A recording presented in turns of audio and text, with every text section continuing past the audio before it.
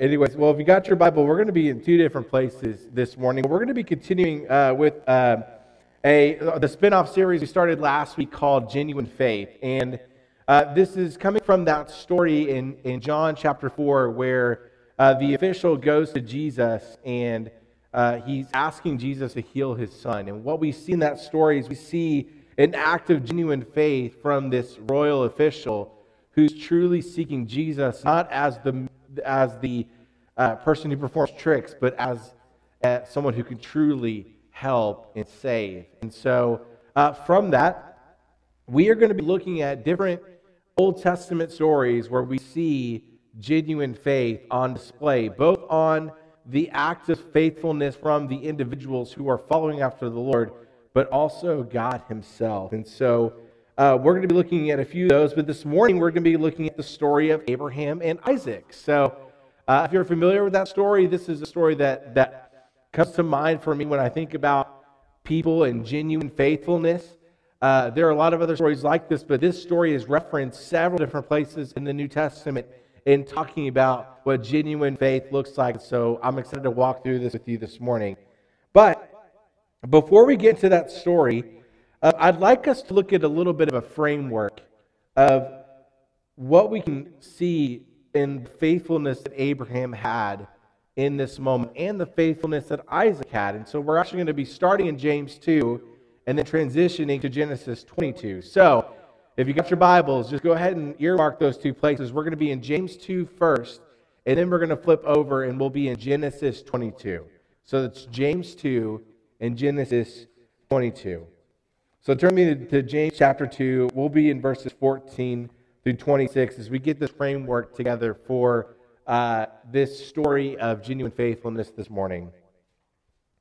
James 2, 14 through 26 says this: "What good is it, my brothers, if someone says he has faith but does not have works? Can that faith save him? If a brother or sister is poorly clothed and lacking in daily food, and one of you says to them, 'Go in peace, be warmed and filled,' without giving them what the things needed for the body, what good is it? So also faith by itself, if it does not have works, is dead. But someone will say, 'You have faith and I have works. Show me your faith apart from your works, and I'll show you my faith by my works. You believe that God is one. You do well. Even the demons shudder, or even the demons believe and shudder. Do you want to be shown, you foolish person, what faith apart from works is useless? Was not Abraham our father justified by works when he offered up his son Isaac on the altar?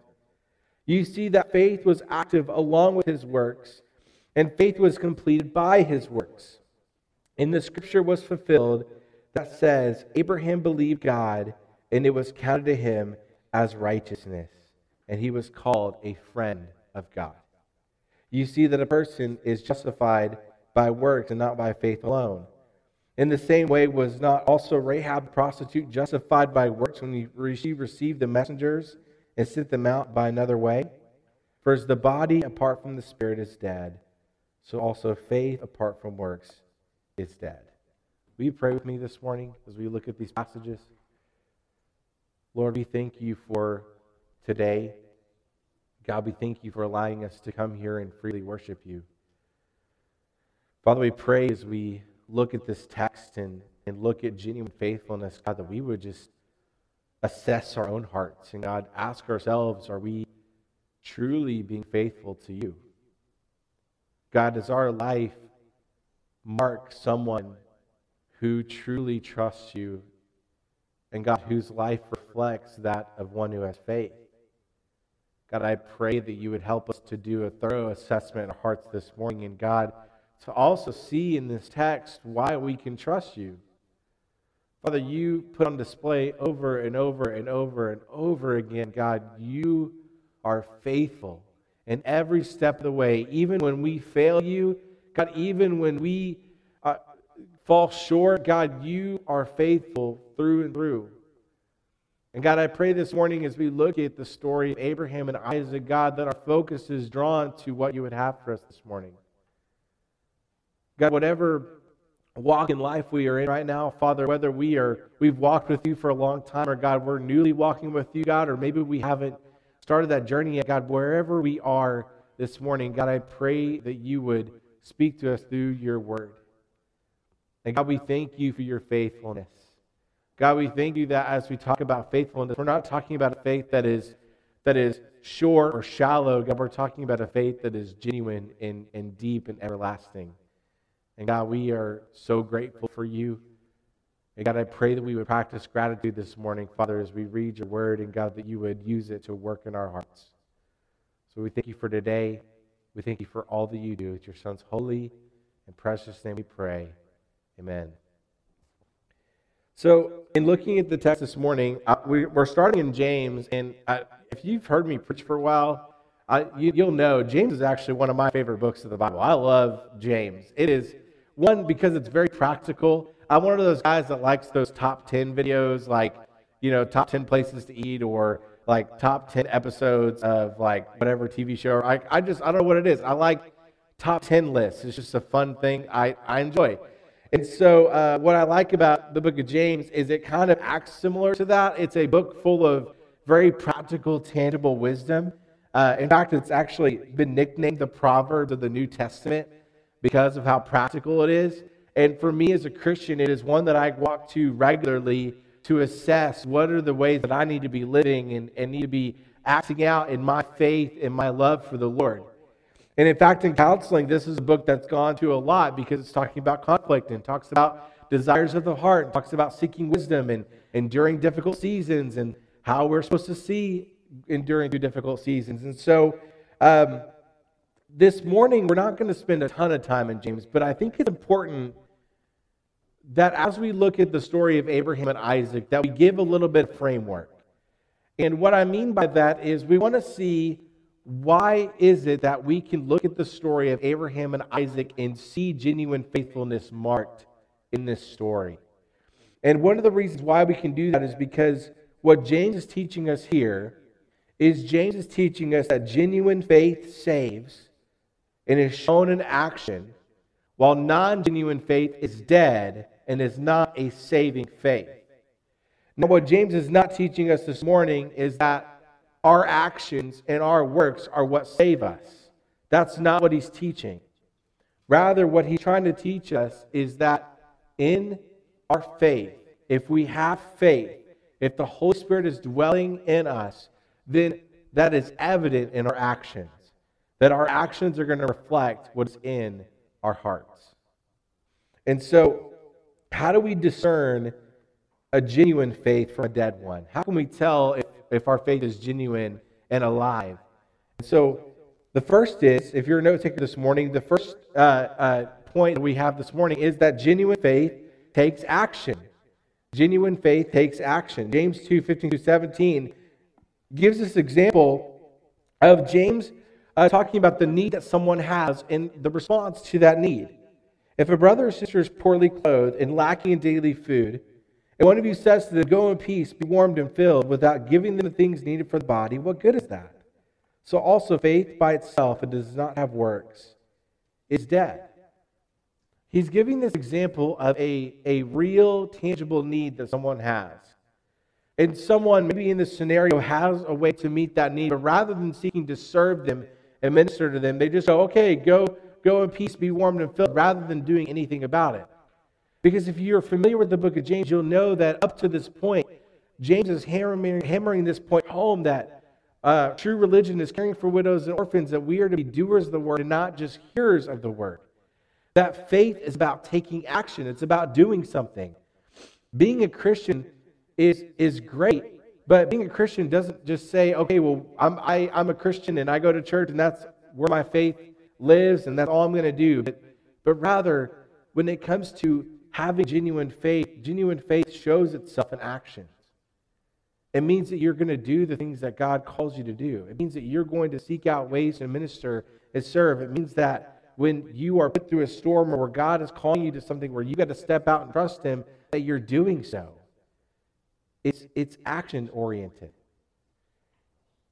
Now again, he's not saying that these actions result in faith, that if you serve enough people or go to church enough or pray enough that you then will become faithful, but rather that when we have genuine faith, when we truly trust the Lord, it shows in the way we live.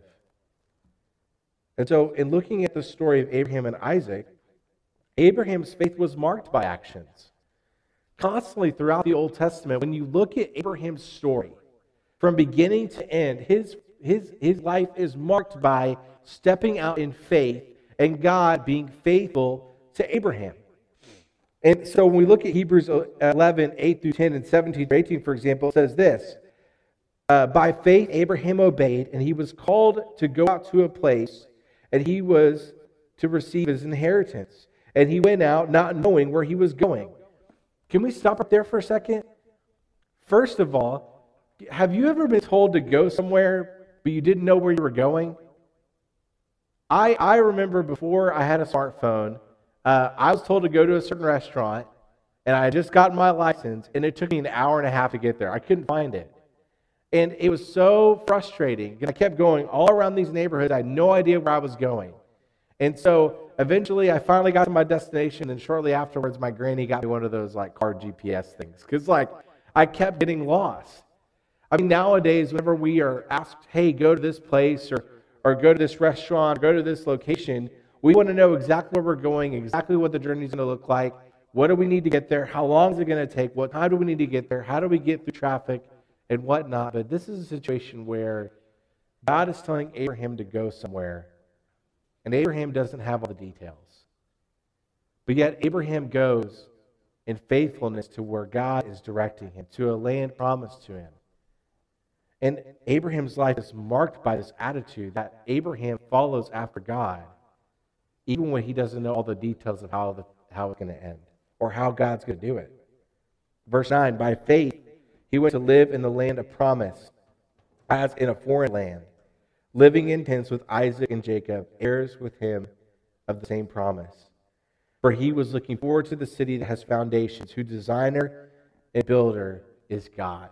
In verse 17, by faith Abraham, when he was tested, offered up Isaac, and he who had received the promises was in the act of offering up his only son, of whom it was said, through Isaac your offspring shall be named. Abraham's life was marked with genuine faithfulness. Now, does that mean he was always 100% obedient and always 100% without fault? No, absolutely not. If you're familiar with Abraham's story, he made a lot of mistakes. But over and over and over again, Abraham displayed his trust and his love for the Lord as he stepped out in faith. And that's why in Hebrews 11, when we look at the Hall of Faith, Abraham's story is one of the most pronounced stories in that passage. So Abraham was obedient to God. He was not passive in his faith. His life was marked by it. This one moment of faithfulness was not the only time that Abraham was faithful to God, or that Abraham displayed genuine faith. So my second point is this. Genuine faith trusts God. Now, you may be thinking to yourself, especially if you take notes, hold on, Dustin, that was last week's main point. Why are you repeating points here? What's going on? The reason why I'm repeating that is because it's so important that genuine faith trusts God. Genuine faith trusts God.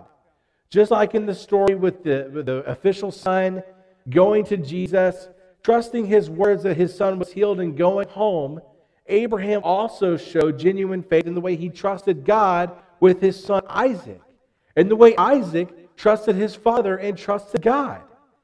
There's this aspect of faith that requires trust. And in every step of Abraham's life, in every step of yours and mine, there are going to be times where we have to completely trust God, because we may not know exactly how he's going to work those things out. We are not made aware of God's plan for our lives at every step of the way. Sometimes there's question marks. Sometimes it seems dark. Sometimes it seems like we're not sure what God is going to do in a certain situation, but we are not called to understand it. We are called to trust him in every step of the way. James 2:21-23 says this, was not Abraham our father justified by works when he offered up his son Isaac on the altar? You see that faith was active along with his works, and faith was completed by his works. And the scripture was fulfilled. It says, Abraham believed God, and it was counted to him as righteousness. And he was called a friend of God. And so he gives this example, one in which his readers would have very much known the story of Abraham and Isaac on what genuine faith, saving faith that is alive looks like. So let's look at the story together. Genesis 22, verses 1 through 19. We're going to walk through this whole story together. So if you got your Bibles, I encourage you to get in Genesis 22 and walk along this story with me as we look at Abraham and Isaac. And even if you're very familiar with the story, I still would highly encourage you to follow along with me in your Bibles. So starting in verse 1, Genesis 22 says this.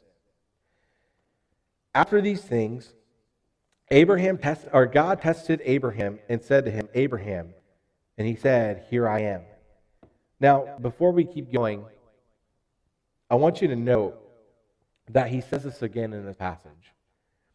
And that anytime there's this voice from either God or from an angel, Abraham is willing to listen and willing to do whatever it is they're asking him to do.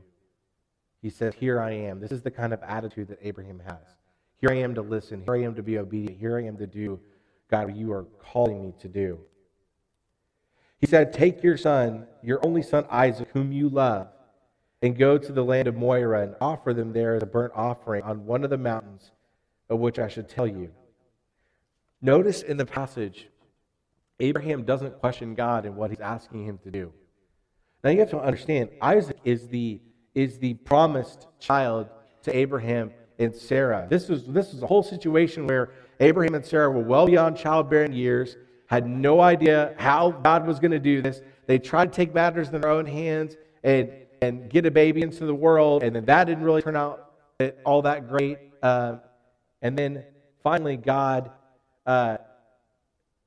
brought in Isaac in a situation where these two people, Abraham and Sarah, could have never had a child. But God fulfilled his promise and gave them Isaac, his son. And it was through Isaac that God would fulfill his promises to Abraham. And so whenever we see God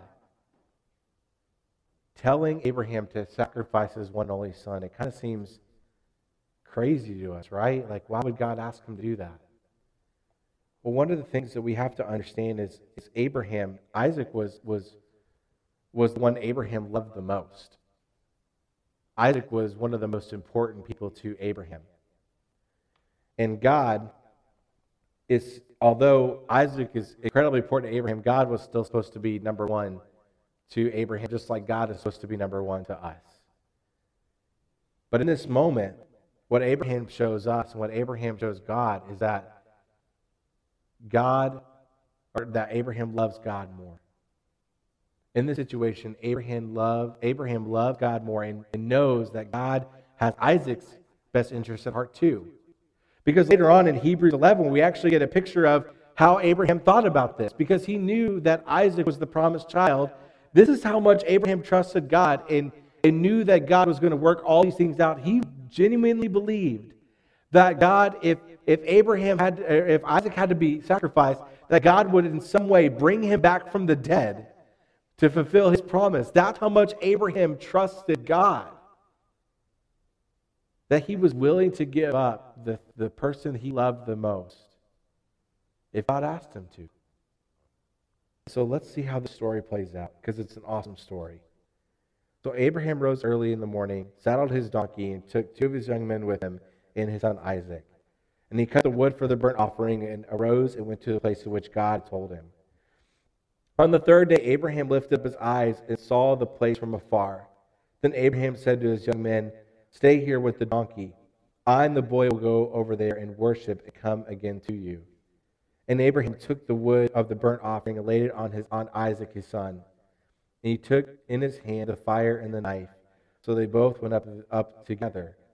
And Isaac said to his father Abraham, "My father." And he said, "Here I am, my son."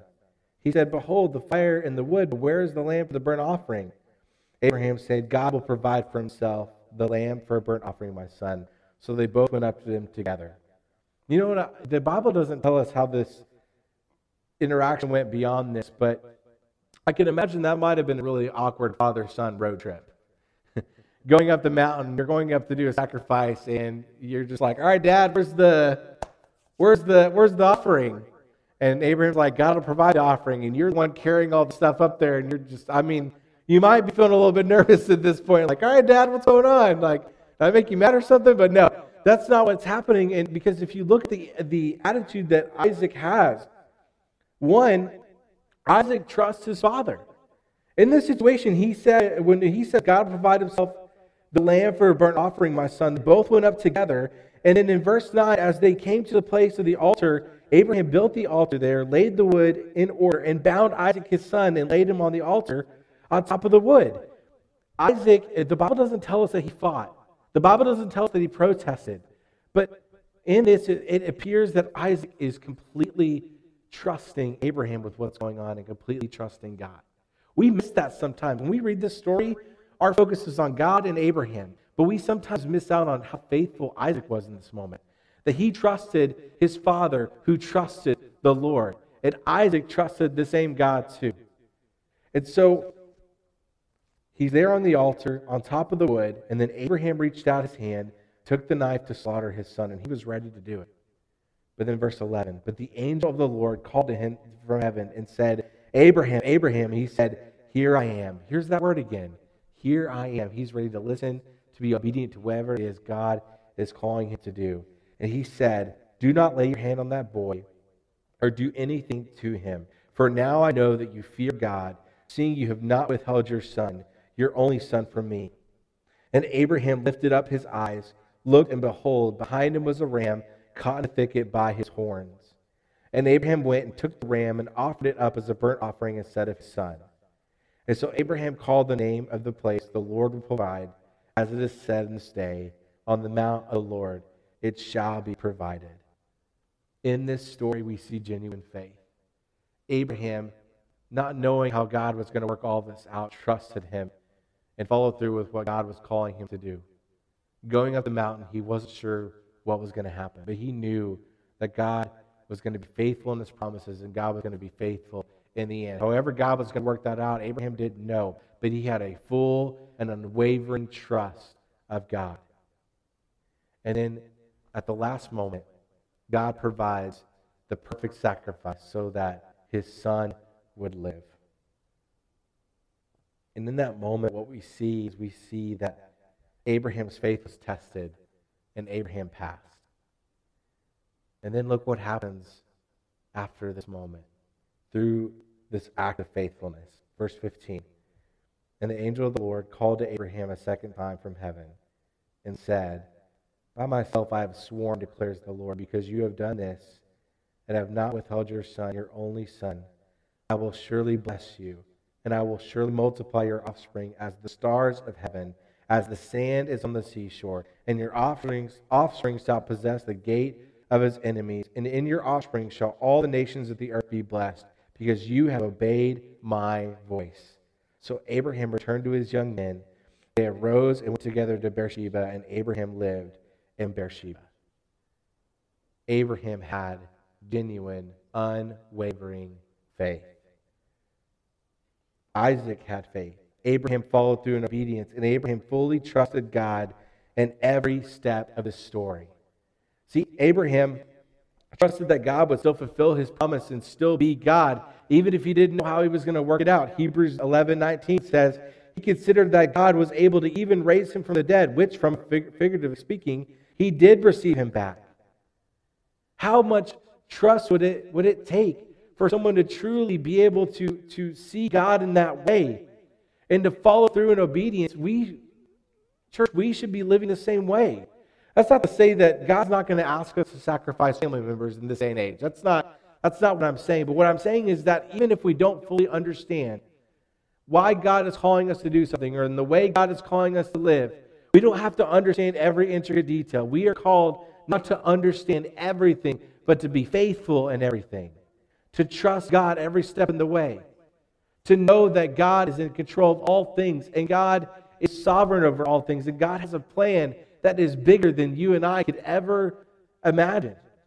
And we don't know what our role in that plan is. We don't know in what way we're meant to work in that or work out in that, but we are not called to know everything. We are called to trust him.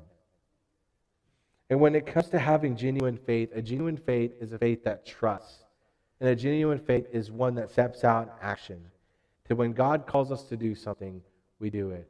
Even if we don't fully understand every detail, even if we don't know how those actions are going to end, we are still called to be faithful in every step of the way. I love that this story also mirrors the gospel, right? We are deserving of wrath and have sinned against God. We cannot save ourselves. The Bible teaches that over and over and over again, that we cannot on our own save ourselves. James makes that clear that our works cannot save us. But God, in his love for us, gave us the perfect sacrifice through his son Jesus, so that through him we can have eternal life. As Isaac carried the wood of the sacrifice and carried it up to the mountain, our Savior did the same with the cross. He bore the cross on his back and carried it up to be sacrificed for our sins. And just as God provided a sacrifice for Abraham, God provided the perfect sacrifice for us. But the difference is that ram stayed dead. Jesus didn't. Salvation is confessing with our mouth that Jesus is Lord, trusting and having faith in him, and believing in our hearts that God raised him from the dead, and then we'll be saved. Then through that, the Holy Spirit dwells in us, and then we begin to live a life walking with God as he seeks to mold us and shape us into the image of his son, Jesus. And if God can provide for Abraham, and God provided a way for us to be saved, why do we struggle to trust God with our own lives? You know, I shared last week about, the story of the official's son. How, sometimes as parents, if you have children, it's hard for us to imagine that there's people that love our kids more than we do. But the reality is, before I ever knew my kids, before Victoria ever knew our kids, God knew our kids. And as much as I love my kids, as much as Victoria loves our kids, God loves them more and has a plan for each of them. And God loves us more than anyone else, and he has a plan for each and every one of us. Why would we not trust the one who is in control of all things and knows all things? It just makes sense, but it requires us to have faith and to trust him in every step of the way. This last point, as we begin to wrap up, is that genuine faith bears fruit. When you look at what's happening in this passage, what happens with Abraham, is that Abraham's life began to manifest good fruit. As he was faithful to God and did the things God asked him to do, fruit began to bear in his life. Not because of the things that Abraham did alone, but because of the things that God did through him. And bearing good fruit only comes from salvation in the Holy Spirit. And this fruit is this evidence of our faith. It shows the condition of our heart. And through Abraham's genuine faith, more followed in suit. Because of Abraham's genuine faith, people came to know God and to trust him. Because of his unwavering faith, we have a Savior who was born. And so our good works cannot save us, and that's what James declares. But James is simply stating that if you have faith, it will show in your life. If it doesn't, you need to ask yourself, is your faith genuine? So this morning, as we have our time of invitation, as Charlotte comes up and plays, the question I need to pose to you this morning is your faith genuine? Is your faith genuine? Is your faith alive? When you think about your faith and you think about your relationship with God, is there things in your life that show that you truly have a relationship with him? Maybe you're a newer believer and this is still a process for you and you're walking through this, but if you've been a Christian for a long time, or you say, I know the Lord, I know Jesus, then the question I have for you is how is that reflected in your life? Are you trusting God? Are you stepping out in faith when he's calling you to do something and you don't know exactly what that's going to look like? When there are needs and when there's ministry opportunities, are you taking advantage of those? Are you praying for people? Are you seeking to care for them? How is your life marked by faith? And if it's not, my question for you is, where is your heart? Is there something in your life that you love more than God? Is there something that's holding you back from truly trusting Him in every step of your life? This morning, as we have our time of invitation, this is a moment for you to respond and to ask those questions. And if you want to come up and you need to pray with me or need to talk with me after service, I'd love to share more about what it means to trust the Lord faithfully. And so let's do this. Let's pray and we'll have our time of invitation. Father, we thank you for this morning. God, we thank you for the faithfulness of Abraham and Isaac.